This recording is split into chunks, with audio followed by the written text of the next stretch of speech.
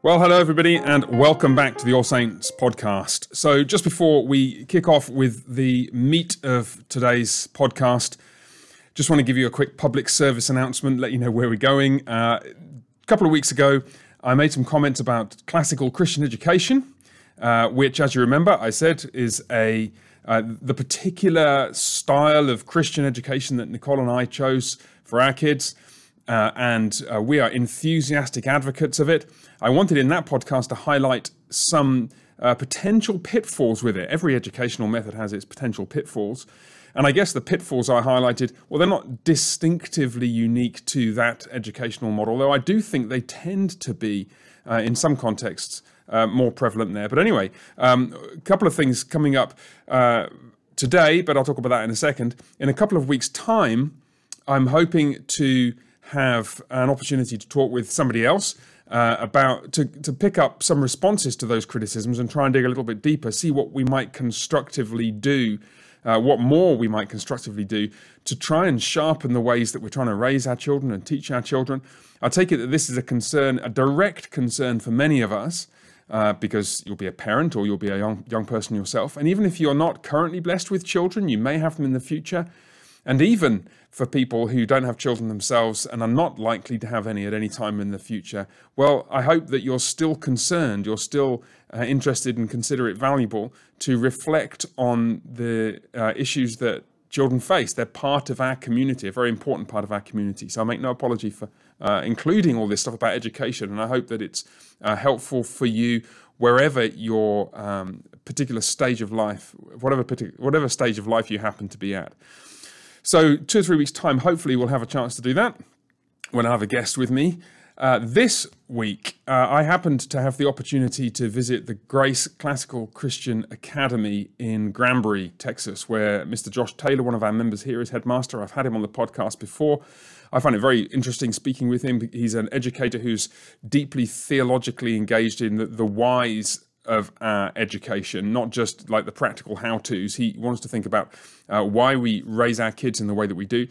And that leads to some theological matters which are relevant not just for children, but for all of us. And that's what we dive into in this podcast. So it's just audio only. So in a moment, I'm going to disappear from the screen. If you're watching this on YouTube, you won't notice much difference, I don't think, if you're just listening to the audio version. And I hope you find this conversation helpful. Thank you to Josh for taking the time to speak with me. And I hope you find the conversation helpful to you. God bless. Bye for now. Well, hello, everybody, and welcome to the All Saints podcast. I'm here with Mr. Josh Taylor of the Grace Classical Christian Academy in Granbury, Texas, also a member of All Saints Presbyterian Church. You'll know him and his family if you're a member here with us. I've actually had the pleasure and privilege this morning, it is Tuesday morning, of coming out here to speak to some members of the school, some of the students, and that recording will be available on this podcast and perhaps on other platforms as well if it's not already been made available, so you'll be able to hear what I talked about with them. But today I'm here with Mr. Taylor. Great to be with you, Josh Taylor. Yes, thank you for being here. Yeah, it's a pleasure. And I want you to tell all our listeners what it is you want to talk about. It's something we have touched on before, but we had a conversation in which you said, look, I want to go deeper into this topic and try and flesh out some of its implications. And then after we've talked about that, I want to pick up something that was in another recent podcast that is also pertains to your field of expertise, Christian education, and see if we can make some clarifications and just push that discussion a bit further forward. But why don't you kick off with what you want to talk about first? Yeah, so, it's one of those things. We were at the ACCS conference a couple of months ago over the summer, and I'm listening to a talk, which is fairly normal, and Joe Rigney, and at the time, I confess, I really didn't know who this person was, and I went into the talk because I was just interested in, it said priest, king, prophet, so right out of the gate, I'm kind of thinking, oh, well, that's kind of a different order than I'm accustomed to hearing. Prophet, priest, king, you hear 1,000 times, and priest, king, prophet, and how it correlates to classical Christian education. And so he starts talking about it, and he brings up the Sayers method, and we've talked about the Sayers method before, and how it's kind of fundamental to the ACCS understanding and philosophy of education. And he kind of goes through connecting the Sayers method to the priest, king, prophet paradigm. In fact, he actually uses it as the baseline he says that the Sayers method is kind of peering into this biblical paradigm, right, and connects it to how we're doing classical Christian education, how the ACCS has done classical Christian education, and so he starts to bring up some of his sources, and he brings up James B. Jordan. And he brings up you. He says, I'm kind of primarily getting some of these things from James B. Jordan and Steve Jeffrey. And I was like, well, okay, I know those people. I go to church with them. And so, I'm kind of geared in. And he kind of just goes through this biblical paradigm that I'm sure I've heard before connect with Sayers, but it's never registered. And I'm starting to think, wow, this is a paradigm shift. This is a game changer. Yeah. Because for years I've said, well, we as a school are of the Sayers method. Yes, yeah. But we're of the biblical method of pedagogy and understanding the biblical frame of a child and stuff like that. But it wasn't until recently that I feel like I've started to really understand some elements of that. And with this paradigm, I thought it was extremely helpful. Right, and it gets us back to a biblical basis for what we're doing every single day in the classroom, but at home, in church, the Lord's Day. There's so many components. Right. That are working behind the scenes that I've not yet unearthed, and that's kind of what this is for, is to talk about that. Right, fine. Well, I mean, it might be helpful then, just very briefly, just to sketch what you just referred to as the Sayers method, and then to show, and I think your way of putting it is exactly right, the biblical picture that I learned from James Jordan and from others who were influenced by him. But I think it's entirely biblical. So let's talk about that afterwards. So roughly speaking, just in summary form, anybody who's been involved in classical Christian education will know that the pedagogical structure of the teaching method follows three broad stages, which are generally labelled grammar, logic, rhetoric, sometimes grammar, dialectic, rhetoric. And the emphases are grammar, learn the facts, logic, figure out how to put them together, rhetoric, creatively develop your own insights into and your own way of communicating that subject. So, for example, in a foreign language, your grammar stage is learning loads of vocabulary and verb paradigms and declensions and conjugations and so on and so forth. The logic stage, you're starting to read more and more texts, perhaps going back to texts of some significance. So if you're doing Greek, you're reading the Bible, obviously. If you're reading German, you're reading Goethe, and so on and so forth. And then the rhetoric stage, you're actually starting to produce your own work.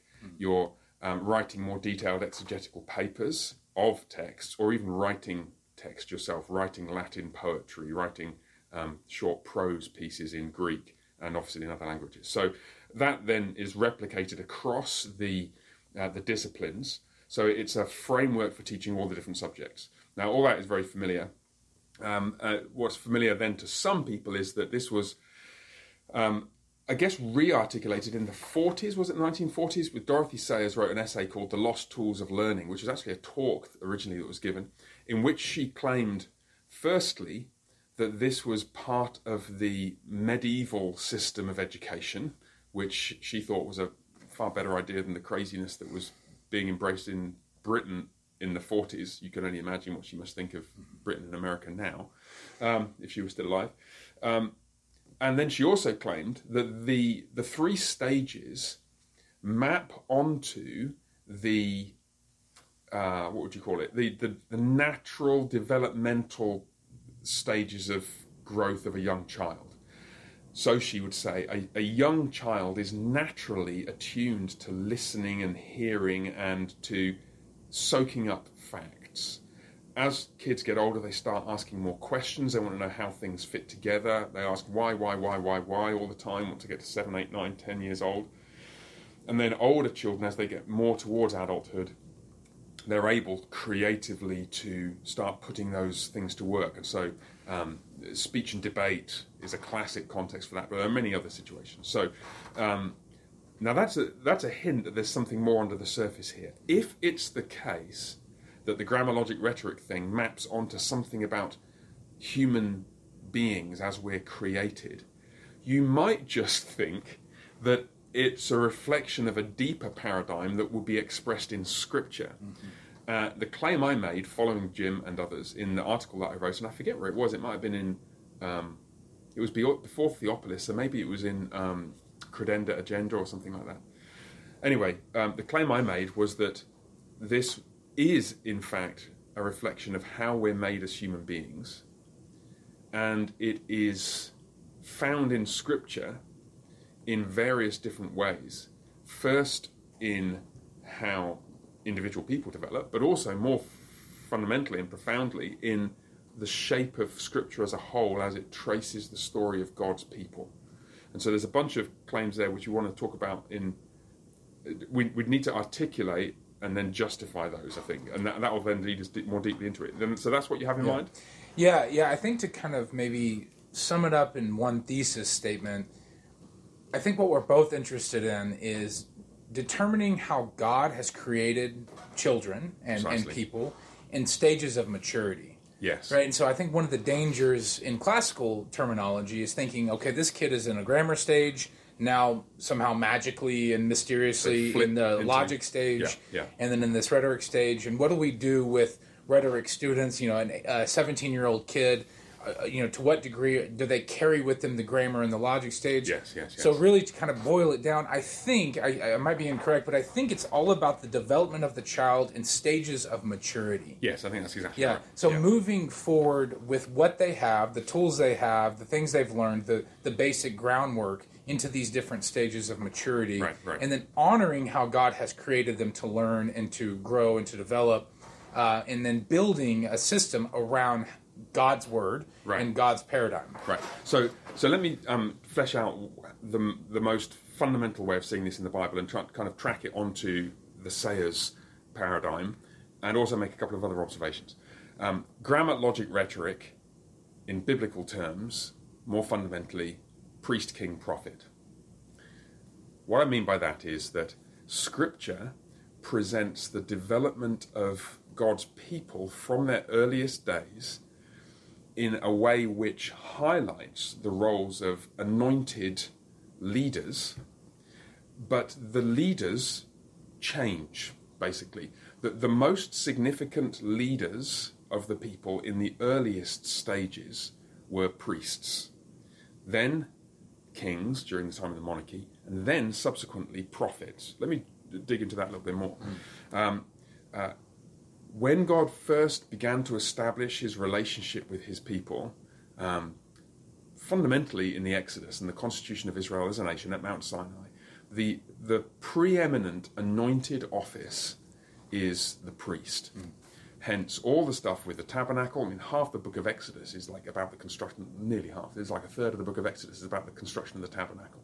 Whole book of Leviticus is all about the priestly offices and the sacrifices and so on. They have this preeminent position in the people of Israel.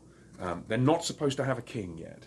They do have one or two prophets, of course, and that's an interesting observation because what it highlights is that these eras of life are not hermetically sealed from each other. There's no prophetic element in Genesis and Exodus. Right. And Moses was a prophet, Abraham was a prophet, but the preeminent anointed office is prophet. Now, what you do in the prophet stage is complete lack of creativity, just follow the rules. The priestly stage. Sorry, my bad. Yeah, thank you. Phew, that was close. Glad you're here. What you do in the priestly stage, let me completely rewrite that. What you do in the priestly stage is complete lack of creativity, just follow the rules. Right. So the Shema comes to mind, right? Right. Hear and obey. Yes, hear and obey. And that's reflected then in how the cult, Israel's formal worship at the tabernacle, then the temple, is supposed to operate. You do not want to go inventing your own sacraments or your own sacrifices or your own rituals. You do exactly as you're told to do, which is why you've got all those details in the book of Leviticus, and it's why Nadab and Abihu were consumed by the fire that came out of the altar when they tried to do something different. The whole point of being a priest is you just follow the rules. Follow the rules. Just follow the rules. Clean the temple. Keep it clean, keep it tidy, do the sacrifices. Guard the Holy of Holies. Yeah, and you need to learn the facts and basically keep doing the same things over and over and over again. And Hebrews even makes this point. Day after day, the priest stands and just does all this stuff. Yeah. And distinctly grammar stage, we might say, highlights like the repetition, learning the facts and the rules, and hearing and obeying. And the point is, that's what a young child needs, and that's curiously and wonderfully replicated in Israel's early life, is what Israel needs. Now, behind this structure, we'll talk about this in a second, behind this structure is a fundamental claim that corporate historical eschatology, that is to say the doctrine of history, mirrors individual eschatology. So Israel's life as a nation over many generations is mirrored in our individual lives as human beings.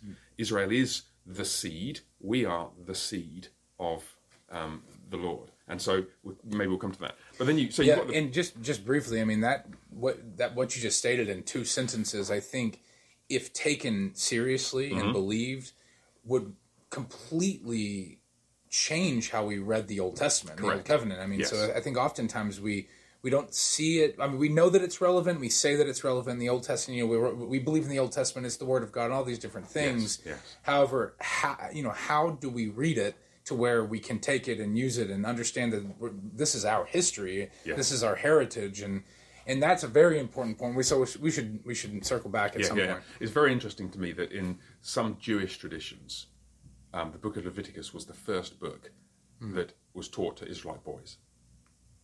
Go figure, right? Now, so priest, now king.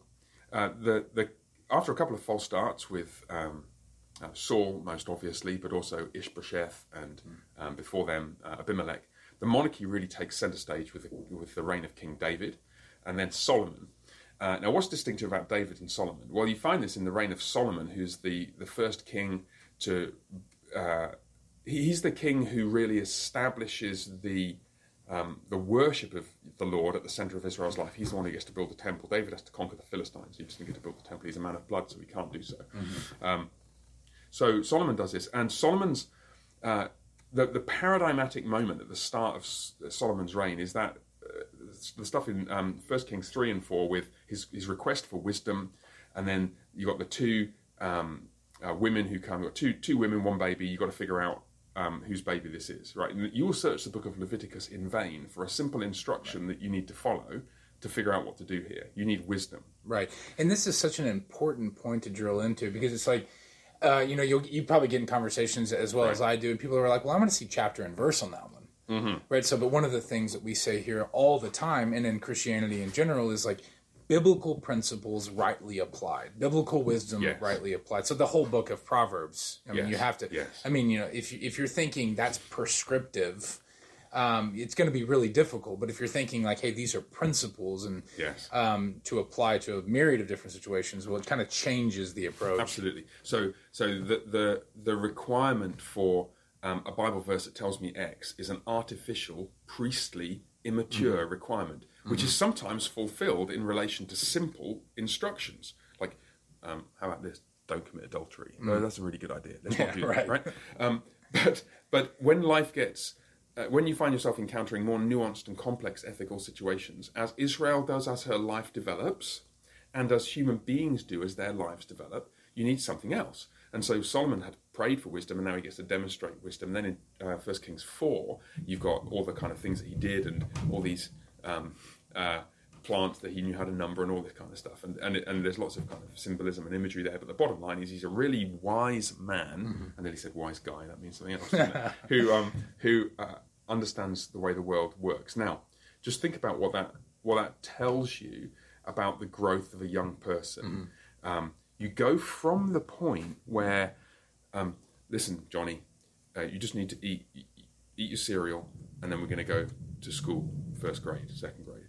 You get to, I don't know what grade it is, 6, 7, 5, 6, 7, that kind of stage, and you'd be really worried if you had a kid who was just only responsive to simple instructions. You'd want a child to be asking why questions, the kind of intrigued and curious questions that reflect a desire to know more about the complexity of life. And anybody who's a parent, actually, because this is how kids are made, you know the experience as a parent of when your little one is not such a little one, and it's like, why? And I remember coming home from work sometimes and, talk to Nicole, how was your day? It's like, she's totally exhausted because our 8, 9, 10-year-olds have been asking why everything on earth all day.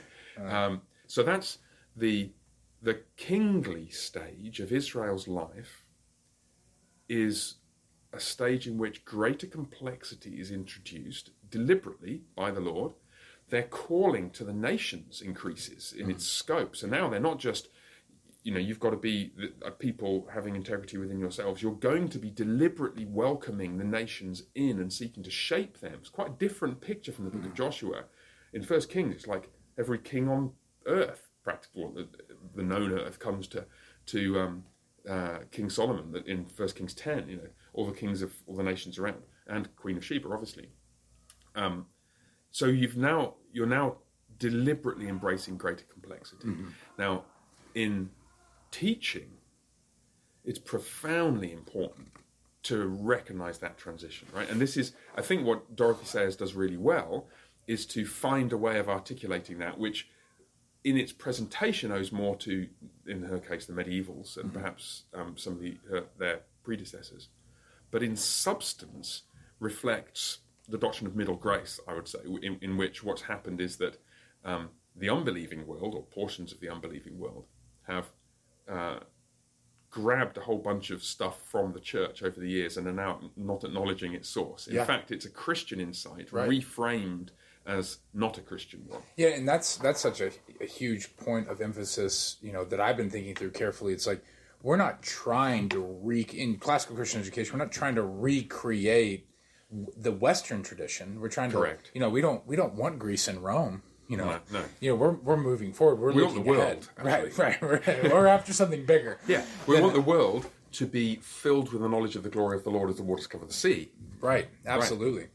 Right. And I find it particularly interesting, if you look at the how a king ought to act and the rules for the kings, and so the requirements for a king. Yes. Don't get a lot of horses. Yeah. Right. So don't have a lot of women. Multiple wives.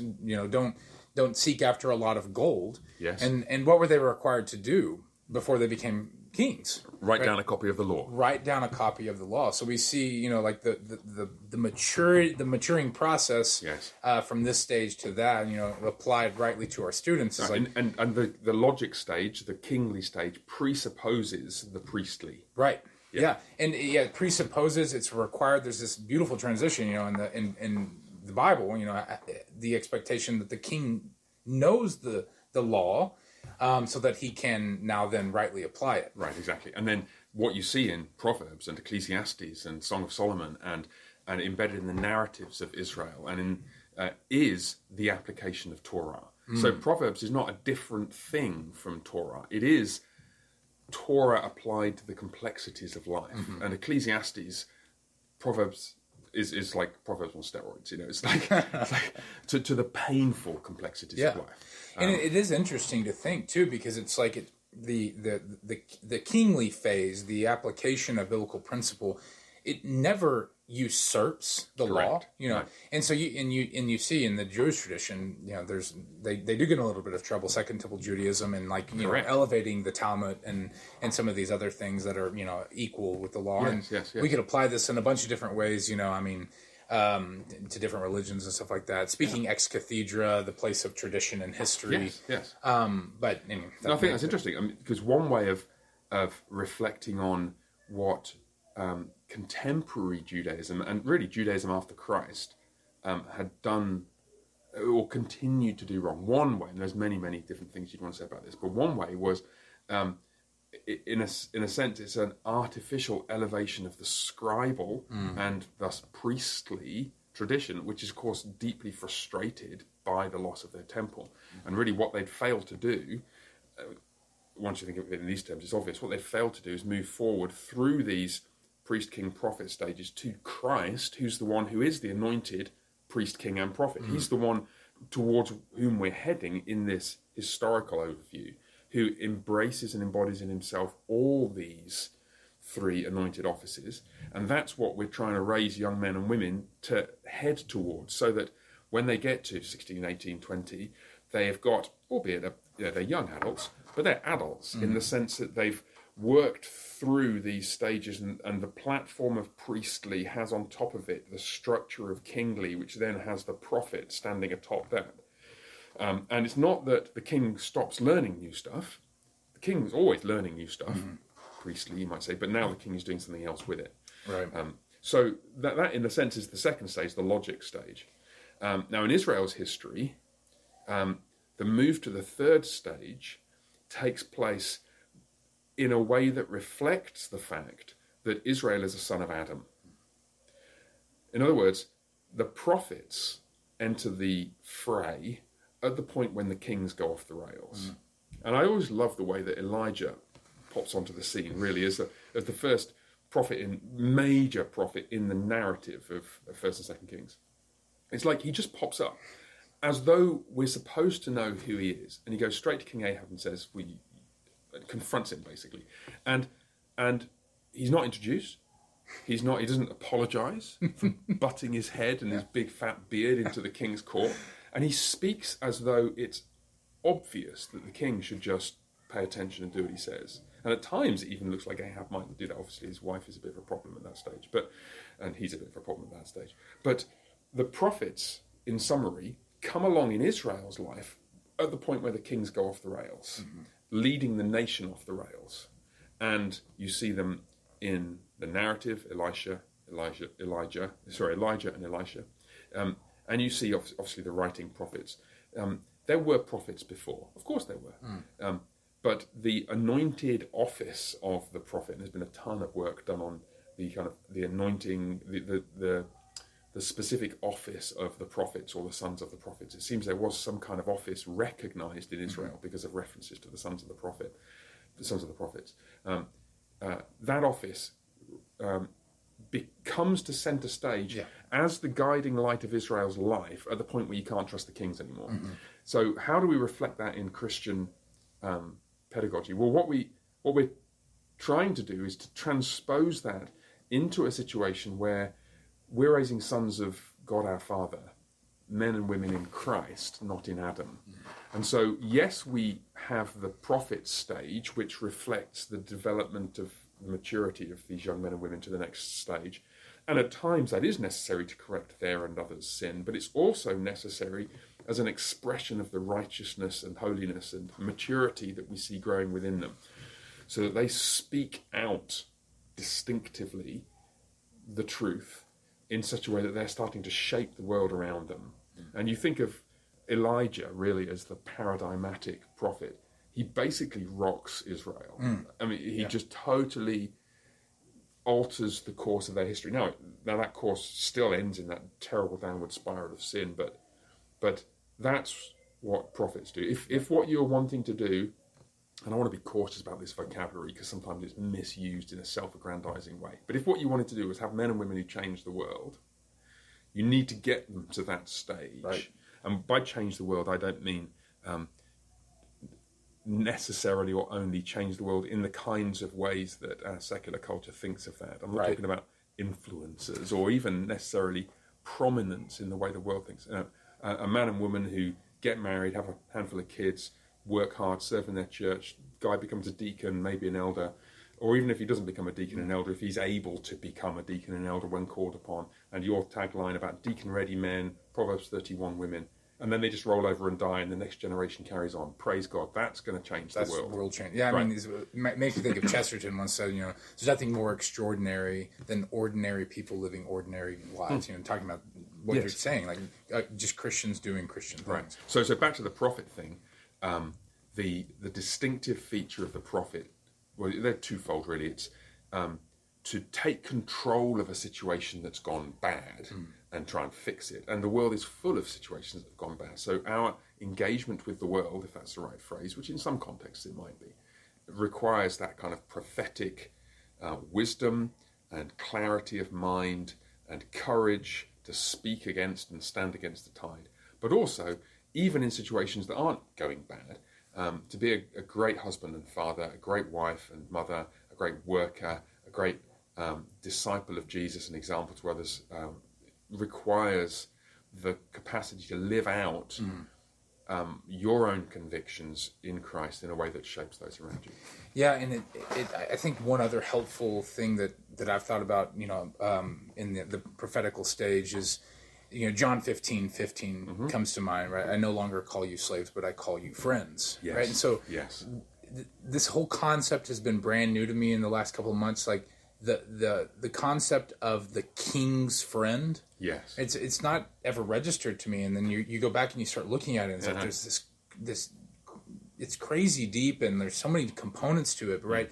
So how can we teach our children to go and kind of infect the world with the gospel, and how can they speak to these things? I mean, like, well, we're teaching them to know the will of Christ, right? I mean, to know the will of God. Like, they are being raised to be friends of God, to be the King's friend. And, yes. And there's so much we can unpack, and you can unpack that a little bit. But I like to think about the prophetic phase as, you know, friends of God, and there's other words that we could use, but to be the King's friend, to be the friend of Christ. And now we need to parse that out a little bit, because nowadays in 2022, saying that Jesus is my friend carries some different. But maybe unpack that a little bit if you want. I think, there's so many things you could talk about, but perhaps one to focus on would be the central insight that the one who is changing the world is the Lord Jesus Christ. So he's the one who's enthroned. He's the ruler of the nations. We under-celebrate his ascension and exaltation. However much we celebrated it, we're probably under-celebrating it. So the growth of the kingdom is the growth of Christ's kingdom. The mission of the church is the mission that Christ is continuing to do from his throne. Now, the way he's doing that is by filling his saints with his Spirit so they continue to do his work. So the Acts of the Apostles, whenever you have a commentary on the book of Acts, the commentator feels it necessary to just kind of parse the title. And normally they come up with something like, it's the continuing acts of Jesus through his Holy Spirit in his apostles and the early church. And that's right. And the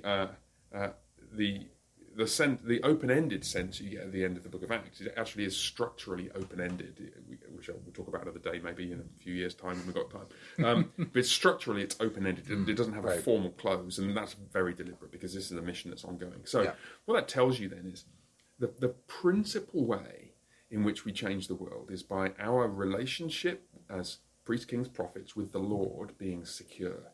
And so there is a priestly and kingly and prophetic aspect to our worship, which is the formal time of focusing more intently on our being in God's presence and hearing from him and confessing our sins to him and being fed by him on the word and on the bread and wine. And that is the place where we are then, so to speak, empowered. You go out of the king's court, having been welcomed in as his friends, as sons, not merely slaves, but as sons. You, male and female sons. You go out into the world then, and your primary connection is to the Lord. And I think this touches on an issue which I think is very hard to get right, because we tend to live by sight, not by faith. And what we see around us is a society which in our age is drifting or marching headlong towards increasingly anti-Christian convictions and practice. And our danger is that we feel that to shape this culture means we've got to be constantly swatting pagan flies all over the place. And there's enough truth in that to do damage, because yes, of course there are times when, there's a Daniel who's confronted by Nebuchadnezzar, and he just has to say, I'll serve in your kingdom, but I'm not going to eat your filthy stinking food, and my name is Daniel, not Belteshazzar. And there's a time to stand up, but how do you get that conviction and capacity and courage and the wisdom to know what to when to stand, and the actual just the knowledge of what matters? Well, it's priestly, kingly, prophetic. It's prophetic courage to stand against the tide in a context where you're exercising kingly wisdom and not sort of swatting pagan flies all over the place, in order to stand on Torah, the law fulfilled in Christ, priestly. And so the best way to be a man or a woman who stands against pagan foolishness is to be principally connected with the living God as his friend. And so from worship then flows the Spirit's power into every corner of our lives. Okay, so let's conclude let's get practical. Right. You know, I mean, not that wasn't. Let's just think of some practical. Okay. You know, Come down. Yeah, Right down. I'm bad at landing the plane, so I'm intentionally trying to. You know, because We could crash land this one quite easily. Yeah. You know, because I'm thinking. I mean, is there anything that would be more, more of a paradigm shift if for one, students understood this and believed it, if parents, if we understood this and implemented like this massive component to parenting. Yeah. I mean, and then down the line somewhere to education, Yeah. but parenting, the structure of our churches. Yeah. You know, the repetitious nature that is the Lord's Day. I mean, there's all these different things. So let's do a couple of things. Let's review a little bit, give some walking away points. But before that, let's talk about some helpful words, anchors, you know, some other things to help to demonstrate, you know, kind of concise points. So we have priest, we have king, we have prophet. Right. We have grammar, we have logic, and we have rhetoric. Yeah. So what do you think are the organs? Do you want to? I mean, do you have specific thoughts? Because I mean, I think there's many ways of expressing this, and it depends whether you're thinking about raising a kid, educating a kid, leading a church, an adult growing in faithfulness and patching up bits from their past. Okay. What's in mind for you? Yeah. So just hit me with whatever comes to mind, because I'm thinking right. So child, Yes. adult, elder. Yes. Okay. I'm thinking, you know, and Joe Rigney talked about this, and this is, you know, either you or Jordan. You know, so the operating thing for a priest is to hear and do. Right. A king sees. So now that he has heard, he's now seeing to apply. Yes. A prophet then speaks, or he walks. Mm-hmm. Yes. I mean, we could talk about the ox, the lion, and the eagle. Right. You know, an ox looks right in front of him. He plows. And it's a sacrificial animal. It's a sacrificial animal. Yeah, I mean, we could... Lion, king, tribe of Judah. I mean, what are we going to do with all that? That'd be a whole nother podcast. And then eagle is taking something far, far away and spreading prophetically the fruits of the land of the people of God from where he's come. Yeah, I think that's... Yeah, and something one of the parents mentioned that I thought was unbelievably great was eagles eat snakes. Mm-hmm.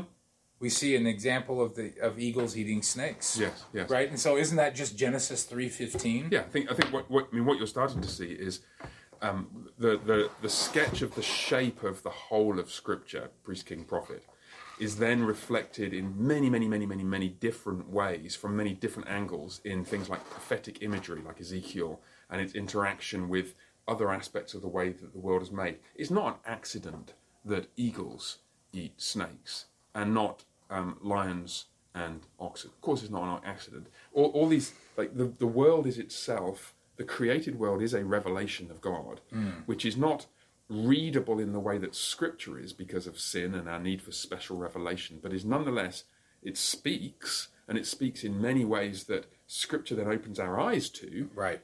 In the kind of ways you're describing. So I think I want to accept the partial critique that, well, hold on a second, we don't want to be fanciful, eisegetical. I absolutely accept that. And so we want to be careful. And so with appropriate tentativeness at various points, I think, yeah, that is really interesting. Right. That you've got the imagery of ox, lion, eagle, and it's eagles who eat snakes in Genesis 3:15 and so on. Yeah, I think I wouldn't want to bet my house and farm on it on the last day. Not that I have a farm. But it's intriguing. And to the extent that exegetical claims of that kind are confirmed more on closer analysis, they gain in credibility. So let me give you I'll give you one other example. Well, I'll give you a few other examples if you like. But the characteristic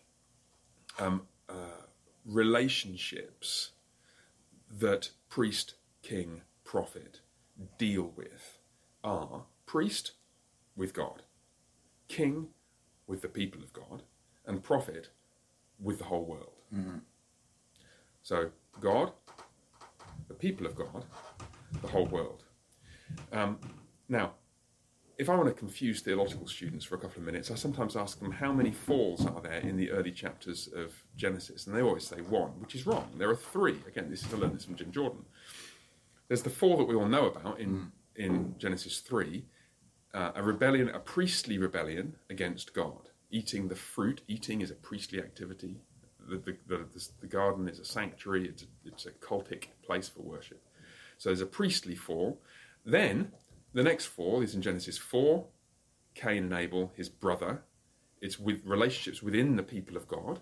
They go wrong. And then the next fall is whatever's going on in Genesis 6 with the sons of God and the daughters of men, which I take to be something like a kind of prototypical Numbers 25 episode, where it's intermarriage and immoral relationships with people outside the covenant community. So you've got priest, king, prophet is not just learn the rules, get wisdom to apply them, change the world. When it goes wrong, it's relationships with God, with your brother in Christ, and with the world. And then when it goes wrong, it's those relationships that go wrong. Right, now, so how are you going to fix that? The answer is, you will rebuild those relationships in that order. So what does Jesus do in John chapter 2? Well, wedding at Cana. Wine. Wedding. And then you've got the temple cleansing, which is a rebuilding, a reconstitution of the relationship with God. And commentators always puzzle over, what's the temple cleansing doing at the wrong end of the gospel? The answer is because it's got to be put here, because it belongs first in the order. John chapter 2, then John chapter 3. Who's Jesus talking to? His brother, Nicodemus, right? The teacher of Israel. And he's the representative Israelite, and he says to his brother, you need to be born again. So you've gone, fix a relationship with God, temple. Fix the relationship with your brother, Nicodemus. Who are you going to fix the relationship with next? The representative of the world. So it goes up in John chapter 4 to Sychar, to Jacob's well, and meets the Samaritan woman. And he says to her, this needs to be fixed as well. And it is. So that you've got three sins: God, brother in the community, world. Jesus fixes them in that order. 1 Samuel 13, 14, 15, you've got three similar sins that echo the three falls of Genesis. This is in Lightheart's book, The House for My Name. The sin in chapter 13 is a sin concerning unlawful sacrifice. Then in chapter 14, Saul is sinning against his brother.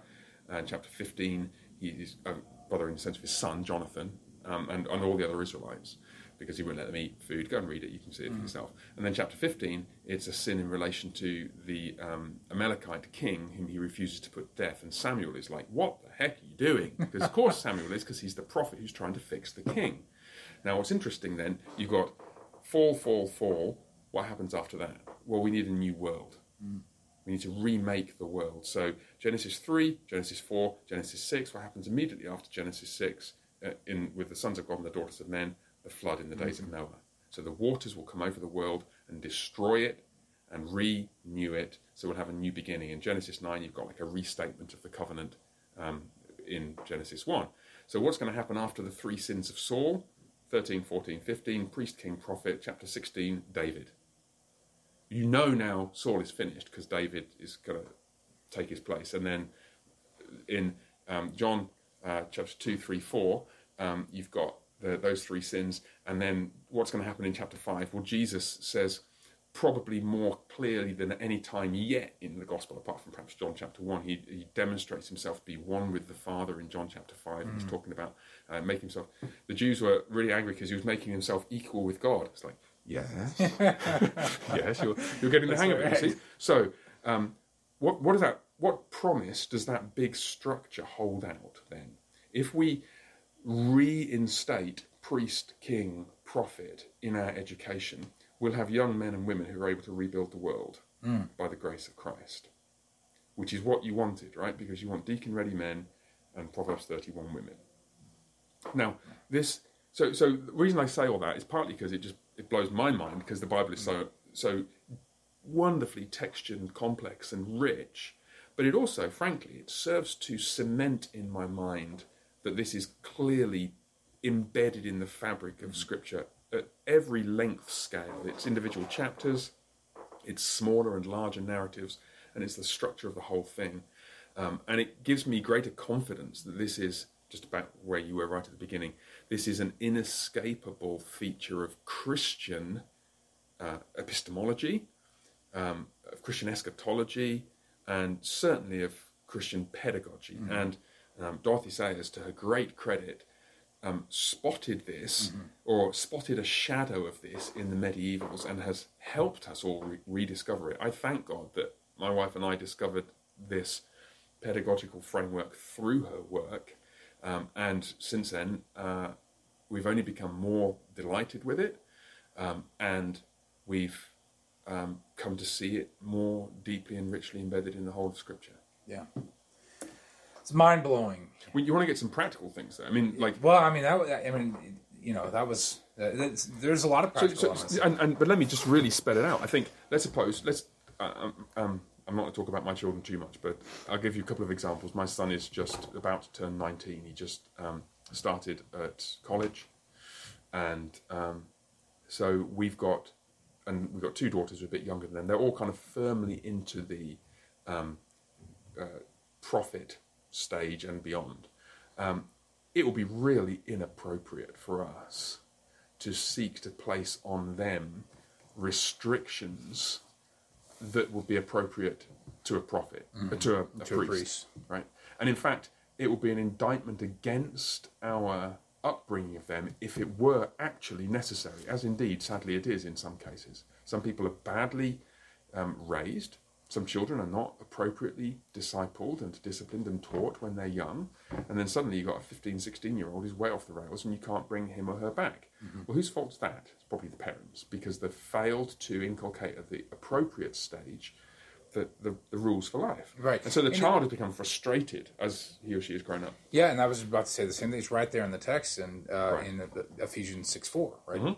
How do we provoke our children to anger, right? Yes. Right, so, I mean, we expect something out of them that they're not capable of doing, or young, we hold them to a standard that is, out of inappropriately line with, juvenile or something. right, out of line with the development of the child. Yeah. If you treat a priest like a prophet, they're going to go way off the rails. So that's the feral 6-year-old. Yeah, right. If you treat a 16-year-old like a 4-year-old, they're going to go off the rails too, because they'll bust the rails because they'll be so frustrated with the whole experience. And you see, you see this in different educational models and in different educational philosophies, and not to be too controversial here, but like the Love and Logic movement. I'm not sure if you're familiar with it, but essentially it's treating the priestly stage and treating them like prophets or kings, and kind of like superimposing and kind of getting the direction backwards. And you see this oftentimes in other educational models where it's like the student is the leader of their own education, and and it's like so nobody would ever learn calculus, right? But you're not just going to randomly discover that. And I think there's just enough. Think again to our structure. Of course, Abraham was a prophet, Moses was a prophet, but that doesn't mean that Israel's entire structure of life was shaped by prophetic ordained ministry. Right. It was priestly. At that stage, Abraham went around building altars and so on. Yeah. And so, of course, your 4-year-old is going to be creative. They're going to daub paint over. You're going to let them do that. But what a foolish thing to do to give. And I heard about this back in England years ago before we moved here. Teachers will get 7-year-olds to write poetry. So I'm sorry, 7-year-olds have no idea how to write poetry. 7-year-olds haven't learned the rules of poetry, and so they'll produce things which the teacher will have to tell them are good even though they're terrible, because otherwise they'll discourage them, and so they'll lower their standards. And the students who could have gone on to write great poetry will be deeply frustrated because they will sense in themselves as they're growing up this kind of love for language and rhyme and rhythm and meter and colour and metaphor, but they won't have anywhere to let it out. They'll be like the proverbial 14-year-old muscle-bound wannabe athlete who's kept locked up in a room because he's got no space to run around. And really what he wants to do is be on a football field or shifting hay bales around. But in order to get there, he's got to be raised appropriately so that he can do that. And it's ironic, deeply ironic, that an attempt to allow creativity to flourish by getting a 6-year-old to write poetry actually ends up crushing creativity by not giving them the framework of, like, here's some great poems, let's read this. Right. Well, let's teach you to read first. That's a good idea. Yeah. Then let's read some great poems, and then you can start to see how to exercise your creativity when you get to the stage that God has designed you for, so that you can actually exercise it.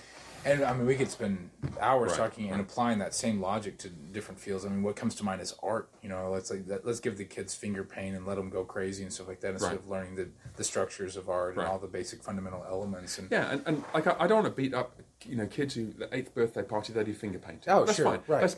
That's just kind of messing around, and that's great. We all do that a little bit, you know. Yeah. But let's not confuse that with the heart and soul of the structure of an education of a child. Because if you see in some of those kids who are 6 or 7, wow, they've got real creativity. Excellent, right? Remember them. Let's give them the tools. Now let's give them the tools. Let's teach them how to hold a brush. Right. One story, one of my daughters is actually both of them are good artists. One of them particularly loves to paint and to draw. And we were fortunate enough, by God's grace, to find in London drawing classes by graduates of the Royal Academy of Drawing. It was one of the few places where classical drawing techniques are still taught. And these were superb, young, enthusiastic graduates in classical art. And they gave these classes at the British Museum. So you go to the British Museum, and you've got these superbly trained artists teaching my little girl who's 10 or 11 how to draw the Elgin marbles. Now, I went to visit an artist once on a trip to Albania, a guy called Tasso. I've got one of his paintings at home, a book that he gave me, and I told him through an interpreter about them. I said, my little girl, you know, I'd love to know how best to encourage her, because I'm not very artistic. And I told him about these drawing classes, and his eyes filled with tears, because he never had that. Wow. And I know he had a good training, but he would have given his left arm, not his right arm, his right, he'd have given his left arm, I'm convinced of it, to have been able to have that formal training, and to sit in the British Museum with all that stuff that the British Empire stole from various countries over hundreds of years. Yikes. And to have that more structured, formal experience. Now, he had his own training, it was superb and beautiful paintings, but he could see the preciousness and the value of that. And I think we deprive our kids in sciences and languages and art and history and every discipline, music, if we don't respect the fact that, look, this is just how God's made people, and we've got to give them the tools and let them develop gradually, and then they will flourish as they enter adulthood. Yeah, no, that's great. It should also, just hearing your story, just give us a deep sense of gratitude and thankfulness. And, you know, one last thing before we close. I was thinking about how you were speaking about all these, the priest, king, prophet paradigm, and just thinking about how eminently practical it is in the classroom, training the students in righteousness. Yeah. Right. So giving them guardrails, you know, I mean, one of the things I hear all the time, you know, I've dealt with for a long, long time is, well, the kid didn't know. Well, you know, this and that, you know, the kid didn't know he was lying, or the kid didn't know he was cheating, or the kid didn't know that was all these different things. And it's like, what a perfect, you know, if we're thinking we're training these kids to give them the boundaries and God's word and God's law and all of these. Well, praise God that this happened, because now they can know. Right. Yes. You know, I mean, like, now they know where the boundary is. Now they know what they just scraped up against. Over.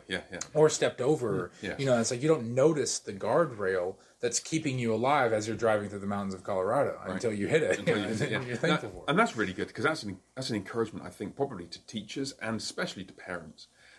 We shouldn't allow the impression to be created that this approach to education basically is like smooth, well-oiled machine, and nothing ever goes wrong, and all your children will stand in height order as the teacher enters the classroom or as daddy comes home from work. You know, life is often chaotic, and children are always sinful, and so it's not, in other words, that this is the thing that guarantees you never have problems. Right. Rather, this is the thing that gives you the framework to deal with them. Mm-hmm. Because you think, there are good theological grounds for being strict and well-defined and cheerfully requiring certain outcomes of my young children.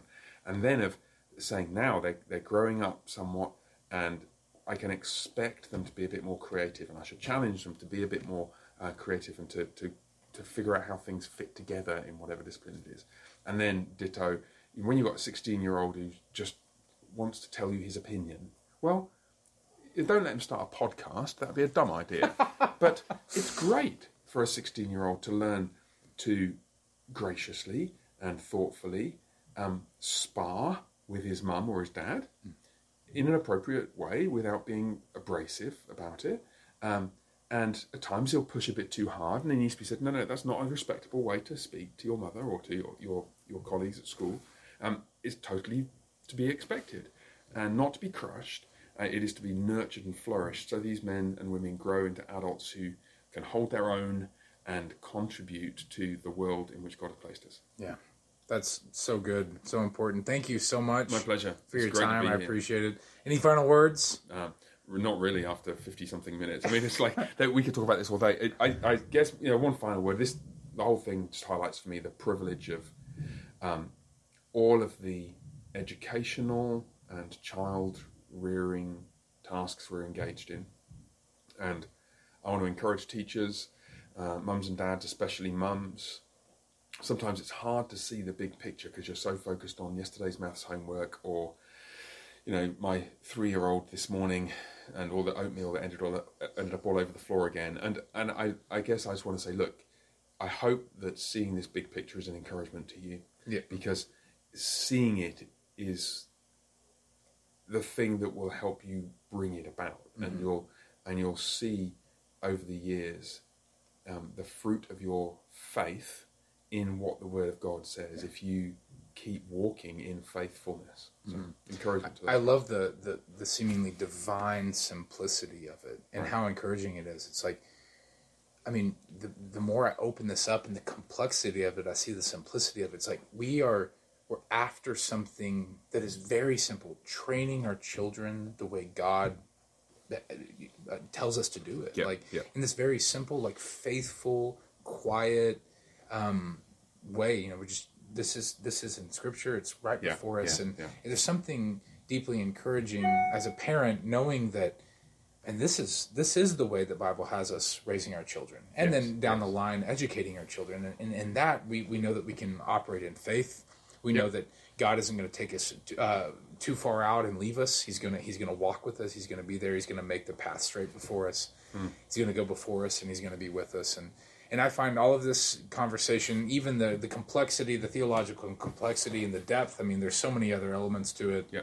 That's the walking away point, the simplicity of it, how concise it is, training children the way that God has us to train them. Yeah. Amen. Thank you very much. My pleasure. Appreciate your time.